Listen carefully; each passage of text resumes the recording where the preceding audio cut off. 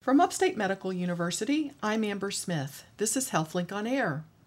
Here to discuss the current status of physician-assisted suicide and euthanasia in the United States and other countries is Dr. Ronald Pies, a professor of psychiatry and a lecturer on bioethics and humanities at Upstate. He's also a clinical professor of psychiatry at Tufts University School of Medicine and the editor-in-chief emeritus of the journal Psychiatric Times. Welcome, Dr. Pies. Thanks very much, Amber.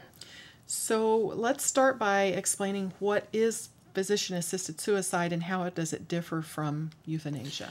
Sure, and before I forget, I'd like to thank my colleague, Dr. Mark Comrade, for helping with the background material that I'll be referring to. Okay. So basically, physician-assisted suicide refers to the prescribing of a lethal medication for a patient who wishes to end his or her life.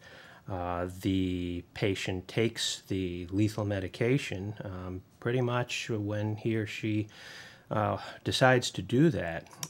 And that differs from euthanasia, which is sometimes called mercy killing, in that with euthanasia, the physician or someone actually administers, usually by lethal injection, the drug that ends up taking the person's life. Okay, so it has to do with the ability of the person to make a decision that they want to die versus someone else making the decision that they want that person to die. Well, in both cases, the person may wish to end his or her life. The difference is really that in one case, the person himself takes the lethal medication, and no one may even be present at that time. In contrast with euthanasia, someone is actually sort of pushing the plunger, so to speak. Okay. So it's a difference between lethal prescription and lethal injection, if you want to look at it that way. Okay. Now, the term assisted dying, is that different? Right. Here we get into some difficult linguistic battles because the terms that we apply have a lot to do with the values that we want to advocate. So, for example, people who generally favor what I would call physician-assisted suicide will often refer to it as assisted dying or medical assistance in dying. And so it becomes kind of a political battleground, unfortunately.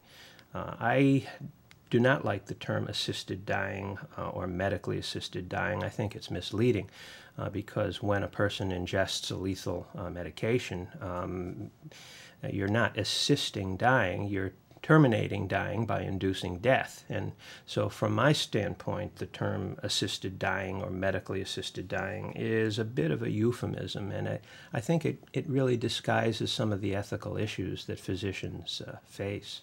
Okay. Well, let's talk about the current status of physician-assisted Sure. suicide and euthanasia in the U.S. Sure. How many states allow? By my latest count, it's 7 states or districts in one form or another allow for what I would call PAS, physician-assisted suicide. Oregon, Washington State, Montana, though it's more complicated there, Vermont, California, Colorado, and the District of Columbia. But current laws are being considered in 16 other states. So this is something that has grown in recent years. Interestingly, North Dakota, their legislature actually came out with a joint resolution saying that PAS, physician-assisted suicide, is not ethical and not good public policy. And so that was really unique among all the states. Huh. So is there a law saying that they're not going to have it, or they just come out strongly against? It's a joint resolution of its legislature saying that they will not permit any legislation to legalize PAS. Interesting. In North Dakota, yes. Well, how do things compare with Canada and Europe in that regard? The short answer is things are looser in Canada and in Europe. In Canada, they have something called C-14. It's a federal law that allows what they call medical aid in dying. And there again, you have what to me is a bit of a euphemism. In contrast to the United States, where basically PAS is applied only to terminally ill patients, in Canada, they have a looser category. They say that the person must have an insufferable and untreatable condition, but that is considerably looser than saying the person is terminally ill. They also require in Canada that death is, quote, foreseeable. And again, there's a lot of latitude in that. In Europe, things are even looser. Basically, euthanasia by lethal injection is legal, even for non-terminal patients, even for patients with psychiatric disorders. I'm talking now about the Benelux countries, Belgium, Luxembourg, and the Netherlands.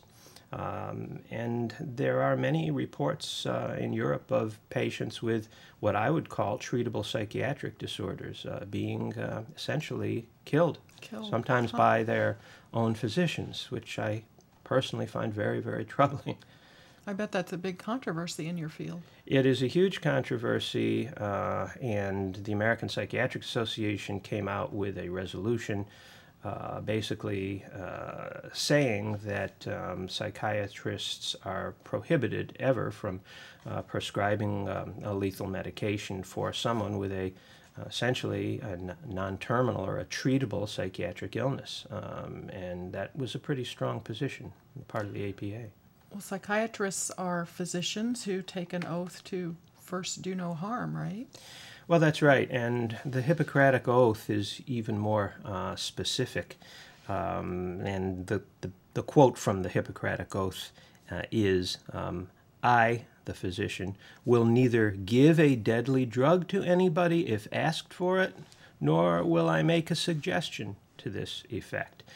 Seems pretty clear to me. And the Hippocratic physicians really differed from other physicians of their time who sometimes would assist in killing their patients. So Hippocrates was a bit of a rebel in a sense in his time. Well, this is HealthLink on Air. I'm your host, Amber Smith, talking with psychiatrist Dr. Ronald Pies on the subject of physician-assisted suicide. Are there other major ethical considerations regarding physician-assisted suicide in addition to the Hippocratic Oath? Well, yes. There are a lot of concerns about proper screening of patients. For example, in the United States, there's no requirement for any psychiatric assessment or treatment of the patient. In the United States, a second opinion is required, but if the second opinion denies the patient's wish, the patient can, so to speak, keep shopping around for a second opinion. And this is troubling to many of us. There's also no medical supervision once the lethal drug is dispensed. There's no oversight of whether the patient is being coerced to take it. Maybe people in the house are putting pressure on him or her to take it. And there's no protection for anybody who might happen to find this lethal drug in the house and use it. So these are all ethical concerns for us. So in the U.S. right now, are people who are not terminally ill, say someone with a psychiatric disorder, Right. are they eligible for physician-assisted suicide in the U.S.? No is the short answer, Amber.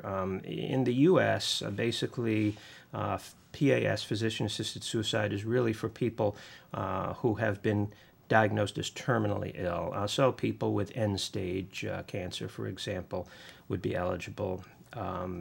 People with psychiatric disorders per se are not eligible in the United States, though there have been arguments by various groups saying that we should not, quote, discriminate, unquote, against people with mental illnesses by excluding them, which seems to me a very odd sort of use of equal protection.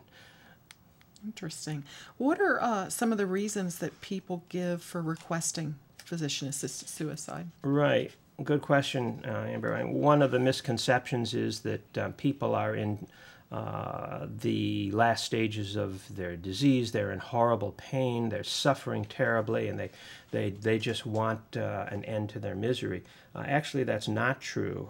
Most of the people who have been studied in Oregon and Washington, the states with the most experience so far, most of those people are not in severe pain. Instead, they are afraid of becoming dependent. They're afraid that they will lose their dignity. They are anxious about dying. These are all issues that mental health professionals could be very helpful with.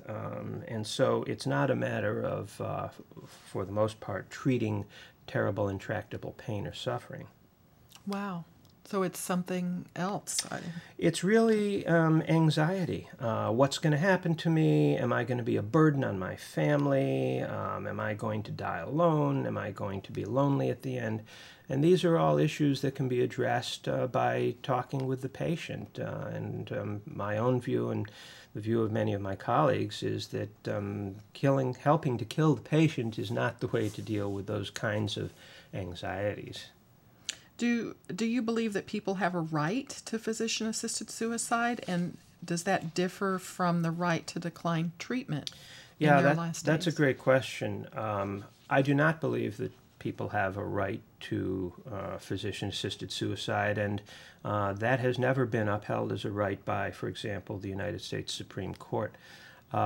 There's an important distinction to be made here, Amber, and I'll just make it briefly, between liberties and rights.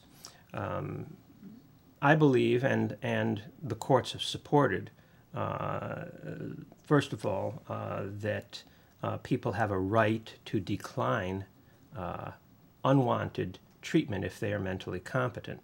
So no one who is mentally competent is obligated to have medical treatment that they do not wish, particularly when they're terminally ill. So that is a right. But the right to suicide or assisted suicide has never been upheld.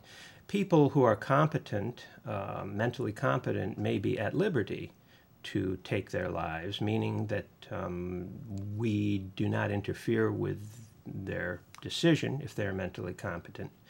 But a right is something that confers duties on other people. And we do not believe, my colleagues and I do not believe, that there is a right to have somebody else help kill you. So it's the difference between being at liberty to do something and having a right that requires other people's assistance. That's an important distinction. So how does the issue of palliative care and terminal sedation enter into the debate? Well, palliative care is really the use of pain-relieving medication for people who are in the end of days, in the last stages of a terminal illness. And palliative care is aimed really at comfort. It is not aimed at prolonging the dying process. It is aimed at helping the person deal with pain that they may be experiencing at the end of days. Palliative sedation is a more aggressive use of medication to basically decrease the person's level of consciousness, not to end their life, but to decrease their level of consciousness to the point where they, we believe, are not experiencing the pain. And that is usually considered a last resort in hospice settings. But these are alternatives, certainly, to giving people medications to take that will kill them. Sure. What about the ethics of someone who voluntarily stops eating and drinking as a means to end their life? That's a great question, too. VSED, voluntary stopping of eating and drinking, has long been recognized in many spiritual traditions as a dignified way of ending one's life, usually in the context of some serious terminal illness. In the Jain religion, for example, this has been recognized for centuries.